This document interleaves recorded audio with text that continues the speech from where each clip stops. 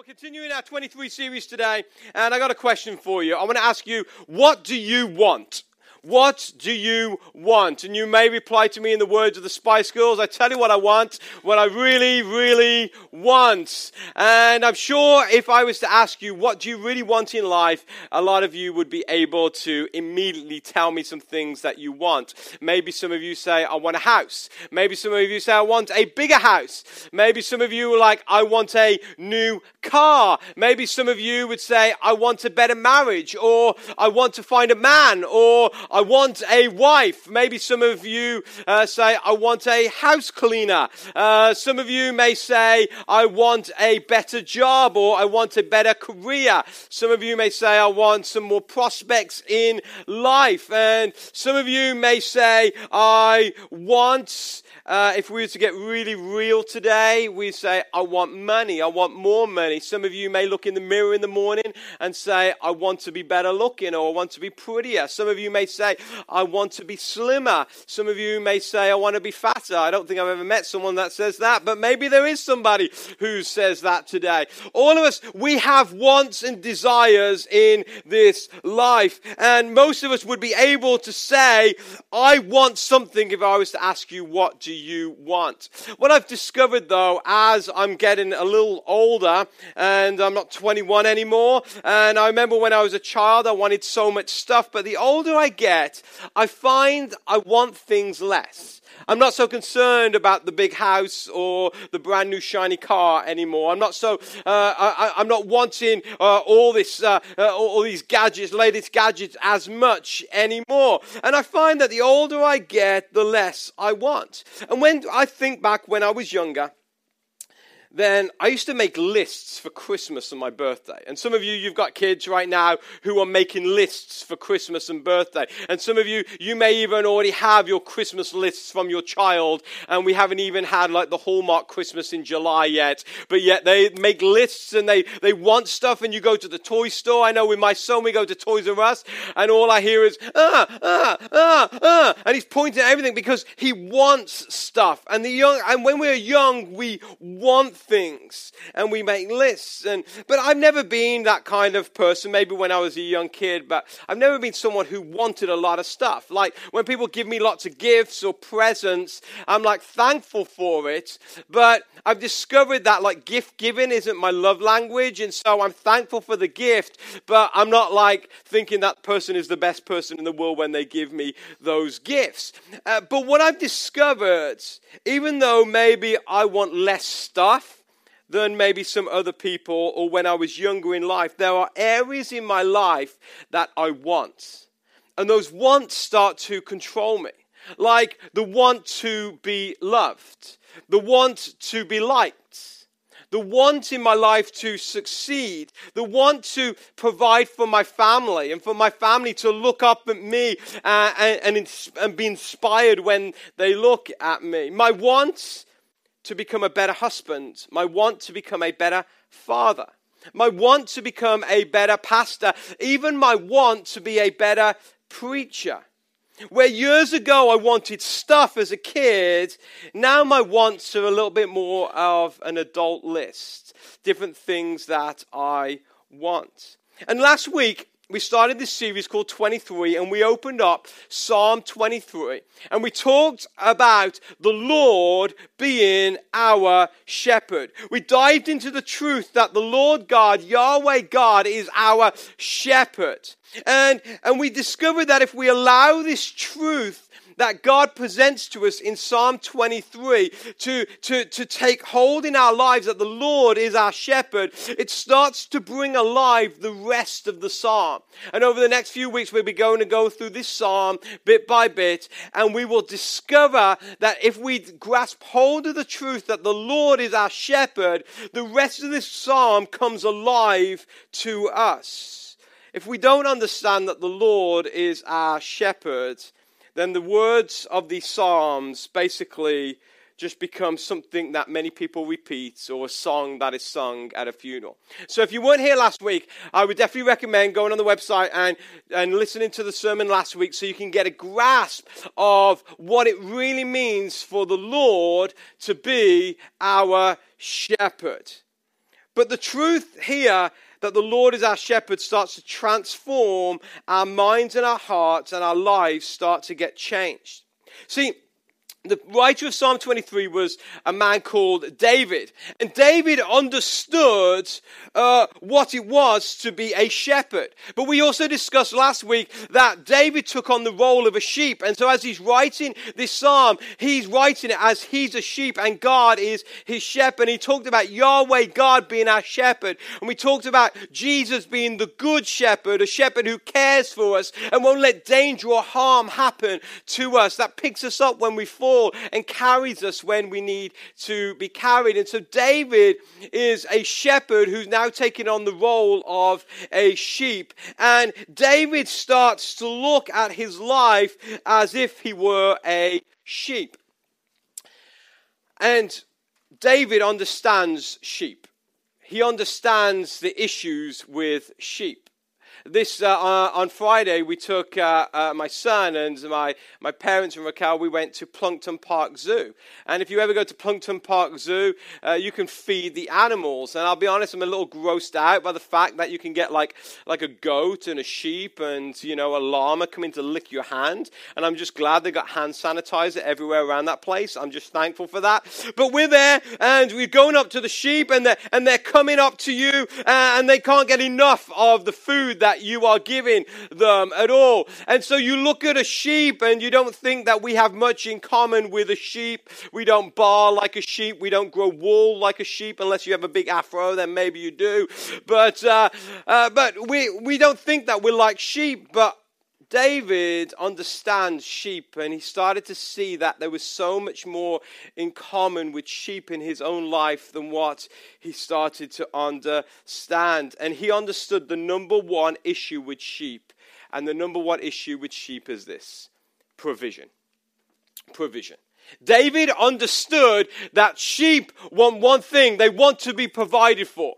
And he understood that in his life, because we're like that. Our number one concern when you wake up tomorrow morning, when you go off to work, I bet the majority of you go to work and you don't say this: man, I can't wait to get to work because I'm fulfilling the most wonderful thing in my life when I sit in my cubicle and get on my computer and take those nasty phone calls and try to go make the sale. I'm like, I am just so full of life right now.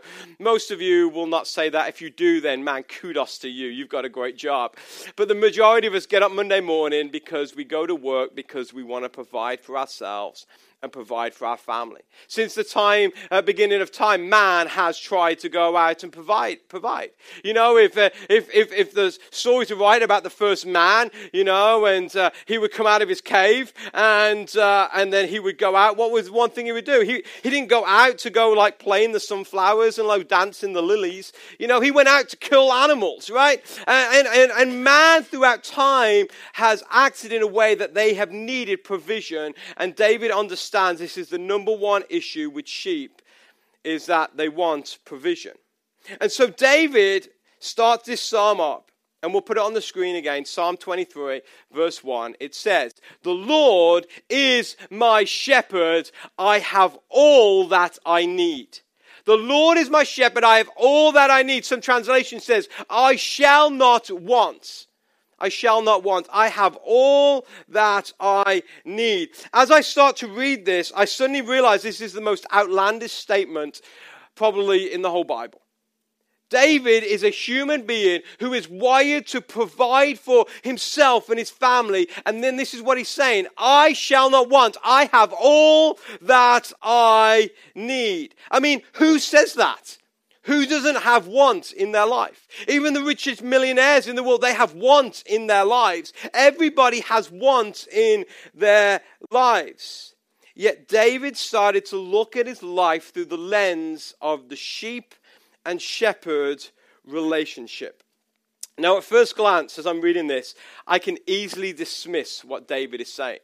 Because I'm thinking about this, I'm thinking David is a king.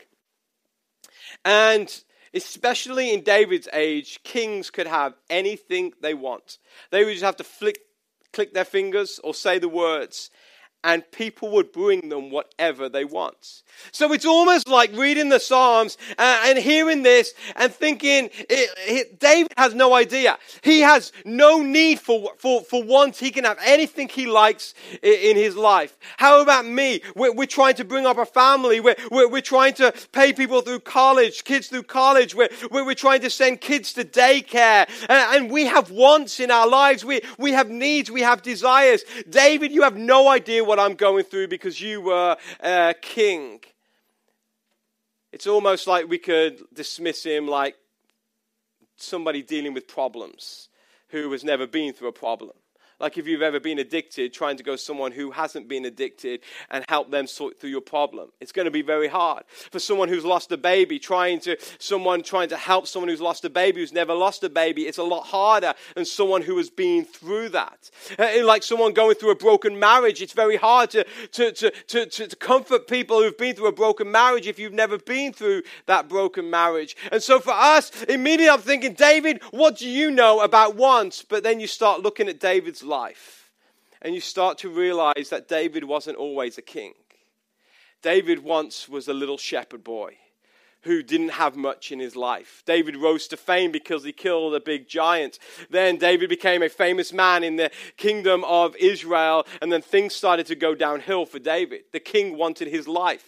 David was a wanted man on the run. David had to run. David lived through times when he did not have people coming bringing him food. He had to go and hunt for his food. He had to go and try to find his food. There were times in David's life when David lived in a cave. I mean, who wants to live in a cave? And then all the other people with problems in the world came into the same cave with David. There was a time in David's life when David tried to seek asylum from the Philistines. He even acted like a madman because he went through times of poverty and in need. He went through times in his life where we would not like to live through what he went through. So as we start to recognize David's life, we understand David knows what want is. David knows what need is, but yet David makes this outlandish statement, "The Lord is my shepherd, I have all that I need." The word here for need basically means that I have no lack when it comes to the shepherd. So what he's saying, he says, because God is my shepherd, there is no lack in my life at all. And there's twofold reason, or two different ways we can look at the word lack here in Psalm 23. The first one is not lacking any basic necessities. Because a good shepherd, we talked about last week, a good shepherd takes care of their sheep. They make sure that they have what they need. They have the food that they need. And David's saying here that because God is my shepherd, I have all my basic necessities. But the second thing, also the second way we translate this as well, is this, that I have no need to crave beyond what God has already given me and can give me. I have no need to crave beyond what God has already given me and can give me. See, we live in a culture of want. We live in a society where we are the most debt-ridden, consumer-driven culture this world has ever seen. Credit card bills are off the charts. People are taking out second mortgages here and there. Even though we had a financial crash, you can see it all happening again because we want. We go to the store and we don't want to spend 6 months to save up for that new TV, so we put it on credit because we want it. Because we live in that kind of society where we want something and we want it immediately. But yet, Psalm 34 verse 10 tells us this. It says, even strong young lions sometimes go hungry. Those who trust in the Lord lack no good thing. There is a powerful statement there that the psalmist is making. He is saying, those who trust in the Lord lack no good thing. And so in this culture that we want and we want and we want and we want, but yet we're trying to be Christians in a world where we believe that God will provide all that we need. How do we live in this space? How do we live in this environment? Well, I see three things that our culture wants and us as human beings that we want in our lives. And I want us to discuss these wants today. The first want is this. We want answers. We want answers. If I was to be honest with you, and I'm going to be honest with you this morning, I probably have more questions about God than what I've got answers. I read my Bible and there's lots of answers to life. There's some of the biggest answers to the biggest life questions as you read your Bible. But there are so many questions that I have not had answered by God, and I can't wait to get to heaven because I have a whole list of stuff. I'm like, okay, God, what about this? What about this? What about this? And sometimes it's really hard to live life trying to search for the answers when the answers do not already come. I think if someone trying to debate me about theology and even the existence of God, and they were like really smart, they would probably win and beat me because I would agree with a lot of the statements they make because I have questions about God. And did you know it's okay to have questions about God? It's okay that you have a question and you're like, I don't know the answer for that. That's okay because that's what faith is. Faith is believing in stuff that you don't even see. 2 years ago, we went through one of the most terrific moments of our lives. Raquel, my wife, and myself. The way I said that isn't right. Raquel and myself, because it sounds like there's three people in our relationship. Raquel, my wife, and myself. No, Raquel and myself. But we went through the most one of the most horrific times of our lives. About 3 years ago, we decided to go through some fertility treatments. For those of you who don't know, we had some fertility issues and we couldn't have a baby naturally. And so eventually we decided that we would go through some fertility treatments. And we went through all these different treatments and, the doctors raise your hopes up and you have all these hopes. And we'd gone through IVF and through different treatments and they had all failed. But we still had hope because we believed that God was going to provide a baby for us. And then in January 2014, we went through our third and final round of IVF. We were so excited, so expectant. We had 3 little embryos that they had transferred, and we were believing that a baby was going to come. And I remember the phone call from the doctor, and they said it had failed. For the first time in my life, I questioned God more than I had ever questioned before. In fact, I even got angry with God. I got so angry with God, I got so mad, and Raquel was like, Alex, you can't get angry with God. I'm like, yes, I can get angry with God because I have this relationship with God and He's not answering my questions. And I got to a place where I was so angry with God. Why? Because God did not answer my question. Why could we not have a baby? Why did this not work? What is wrong? Why are we not parents? And I started to go through these emotions of questioning God. And you know what God said? Nothing. Nothing at all. God stayed silent. And it was in those moments I started to realize that we have questions and God does not always answer our questions. And maybe you've got questions for God today. Maybe your question is, why did my marriage fail?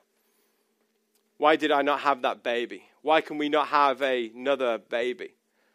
Why did that person cheat? Why am I not as successful as somebody else? You may have questions in your life. Why did I get abused as a child? Why am I going through these difficulties right now? You may have some questions in your life and you may think, well, why are we suffering? Why did that person have to die? Why did that person have to get sick? And you may have all these questions and you're questioning God and saying, God, why? And God is saying silent. See, the amazing thing about this journey of faith is this. Many of your questions will never get answered in this lifetime. But you have to be okay with that.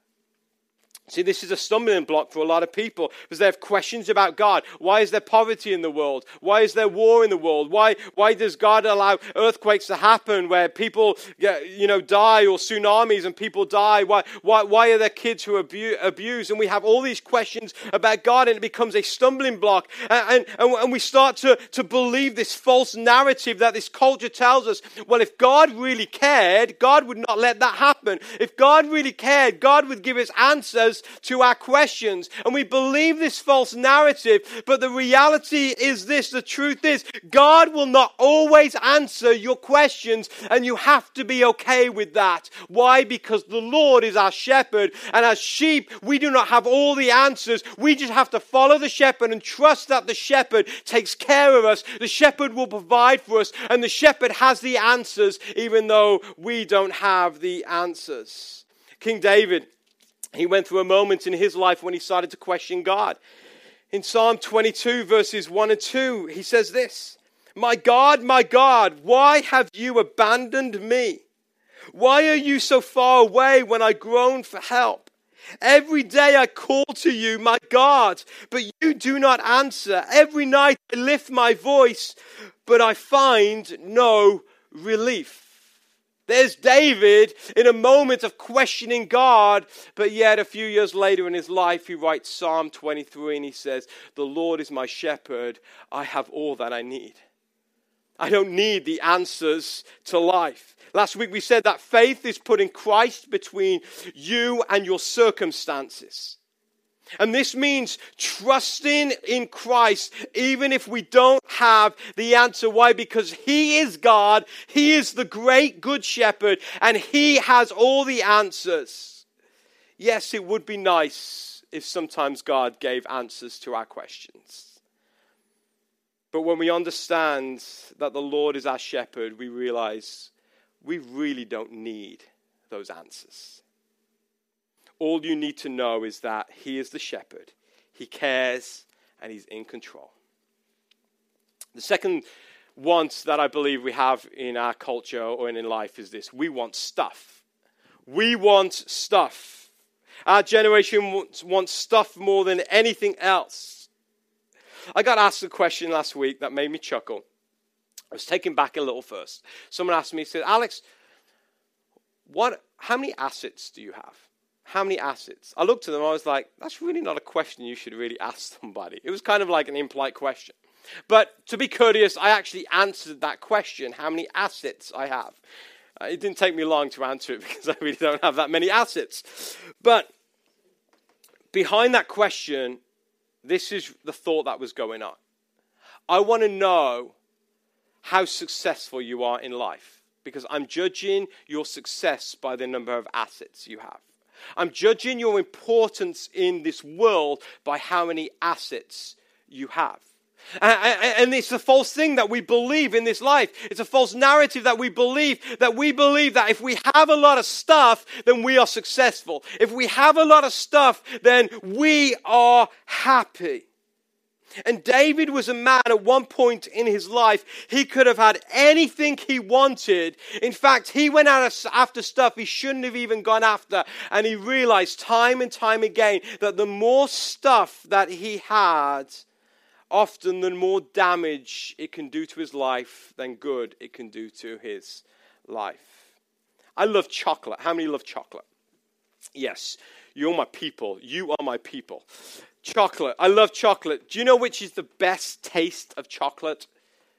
The very first taste of chocolate. There's something within it that kind of makes this taste sensation in your mouth.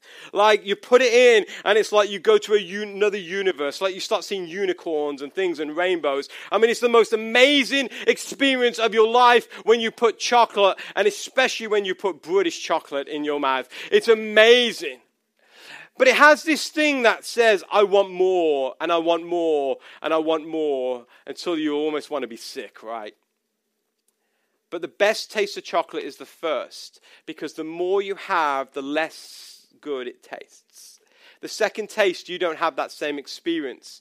the fifth or sixth, you definitely don't have that same experience. But with chocolate, you want to eat it and you want more and more. And the problem with stuff in this life is the more stuff we have, the more we want of stuff, and it never satisfies us.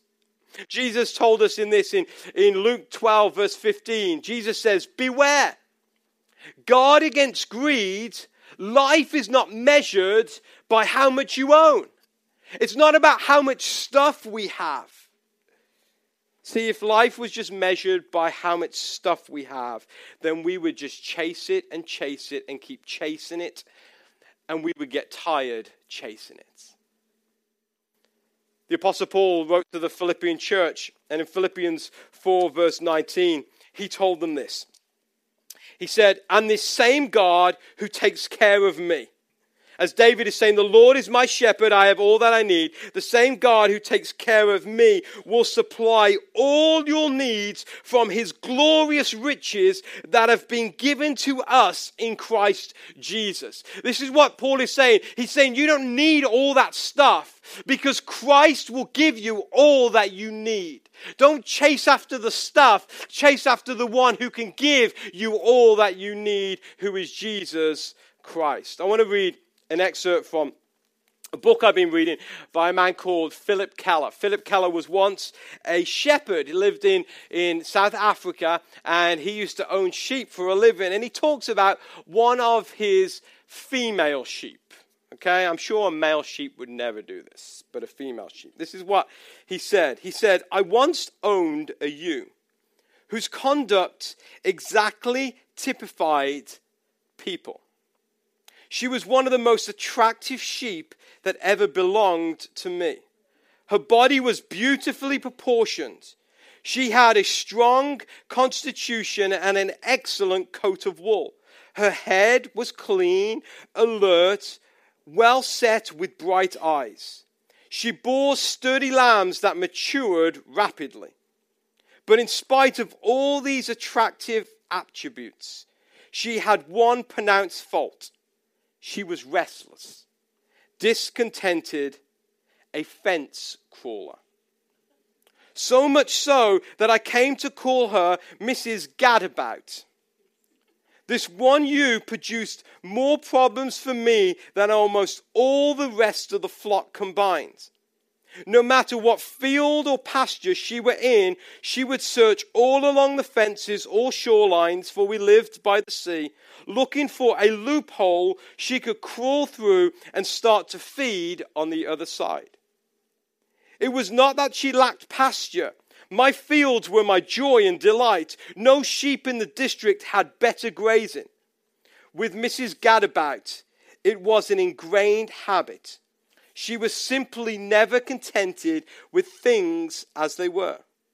Often when she forced her way through some such spot in the fence or found her way around at the end of the wire at low tide on the beaches, she would end up feeding on bare, brown, burnt-up pasture of the most inferior sort. But she never learned her lesson and continued to fence crawl time after time. Now, it would have been bad enough if she was the only one who did this. It is a sufficient problem to find her and bring her back. But the further point was that she taught her lambs to do the same tricks. They simply followed her example, and soon they were skilled at escaping as their mother. Even worse, however, was the example she set to the other sheep. In a short time, she began to lead others through the same holes and over the same dangerous paths down by the sea. After putting up with her perseverance for a summer, I finally came to the conclusion that to save the rest of the flock of becoming unsettled, she would have to go. I could not allow one obstinate, discontented ewe to ruin the whole ranch operations. Then he goes on in how he killed Mrs. Gadabout. I won't read that because it's a little graphic. But how many of us are like that? like Mrs. Gadabout. We have good pasture. We're contented in Jesus Christ, but then we start seeing over here and over there and over there, and we have all that we need here, but we're like, oh, I want to go here, I want to go there, and we start searching, and then we start leading everybody else around, because that's the third thing we want. We want relationships. We want relationships. There's something ingrained in all of humanity to engage in community and relationships. And this is good because it's our relationship that with God that pushes us further. And so we need relationships. Even God is made up in relationships. God the Father, the Son, and the Holy Spirit who dwell together in community. But the problem in life is this. We start to pursue relationships and community without the guidance of the Almighty God. This is why I have a big problem with people cohabiting together before marriage. Not that I'm an old fuddy-duddy.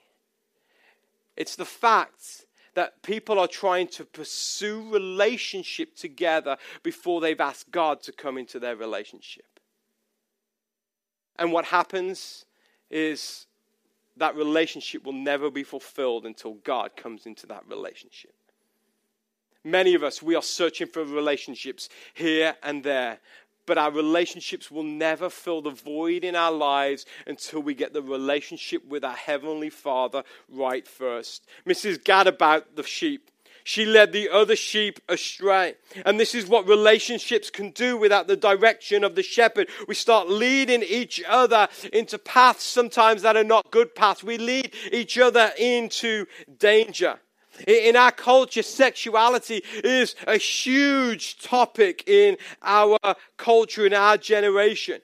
You have people who are trying to fulfill an inner desire and a hole in their lives for pure relationships, and they're trying to search it from this exuberating feeling of a sexual connection. And this is what's happening without God being in the center of that connection. It is creating a cheap, very bad imitation of the connection we have with the Almighty God.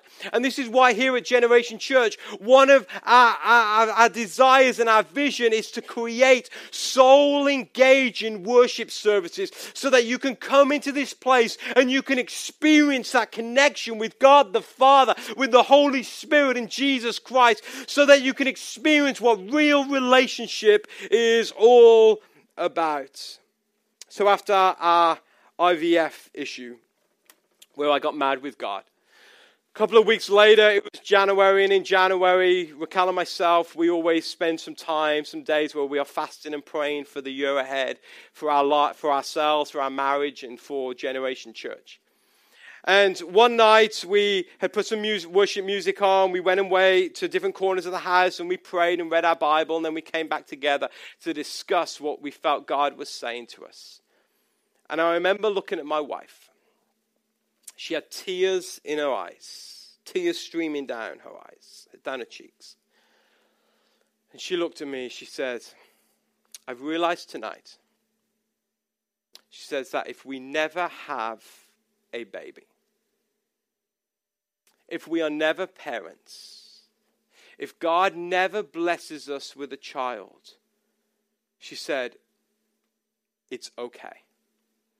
Because tonight I realized Christ is enough. I remember she said that. It was the most profound words I have ever heard anybody said. They were the words of the Holy Spirit. I know. She said, Christ is enough. The same Spirit that probably embodied David as he wrote the words, the Lord is my shepherd, I have all that I need, is the same Spirit, I believe, that came over Raquel that night. And she says, it's okay because Christ is enough. Even if we never have a relationship with a child, even if we never have that mother-son relationship or that father-son relationship, it is okay because I have all that I need because Christ is enough. See, there's nothing wrong with having wants and desires. There's nothing wrong in having dreams and passions and even likes. However, when those wants and likes start to stray us away from God, when we start to stray from trusting that the Lord is our shepherd, when we start straying, it starts to cloud our vision. So we stop seeing the incredible provision of a Savior God. And we start to realize, oh, I want all this stuff over here. When we start putting our wants before our obedience to our shepherd, suddenly life becomes very empty. And we start chasing and chasing. I want to close with a scripture. It's found in Philippians chapter 3. The Apostle Paul, a man who knew what it was to be in need, a man who knew what it was to have plenty. He said this. He says, I was so zealous that I harshly persecuted the church, and for righteousness I obeyed the law without fault. I once thought these things were valuable, but now I consider them worthless because of what Christ has done. Yes, everything else is worthless when compared with the infinite value of knowing Christ Jesus, my Lord.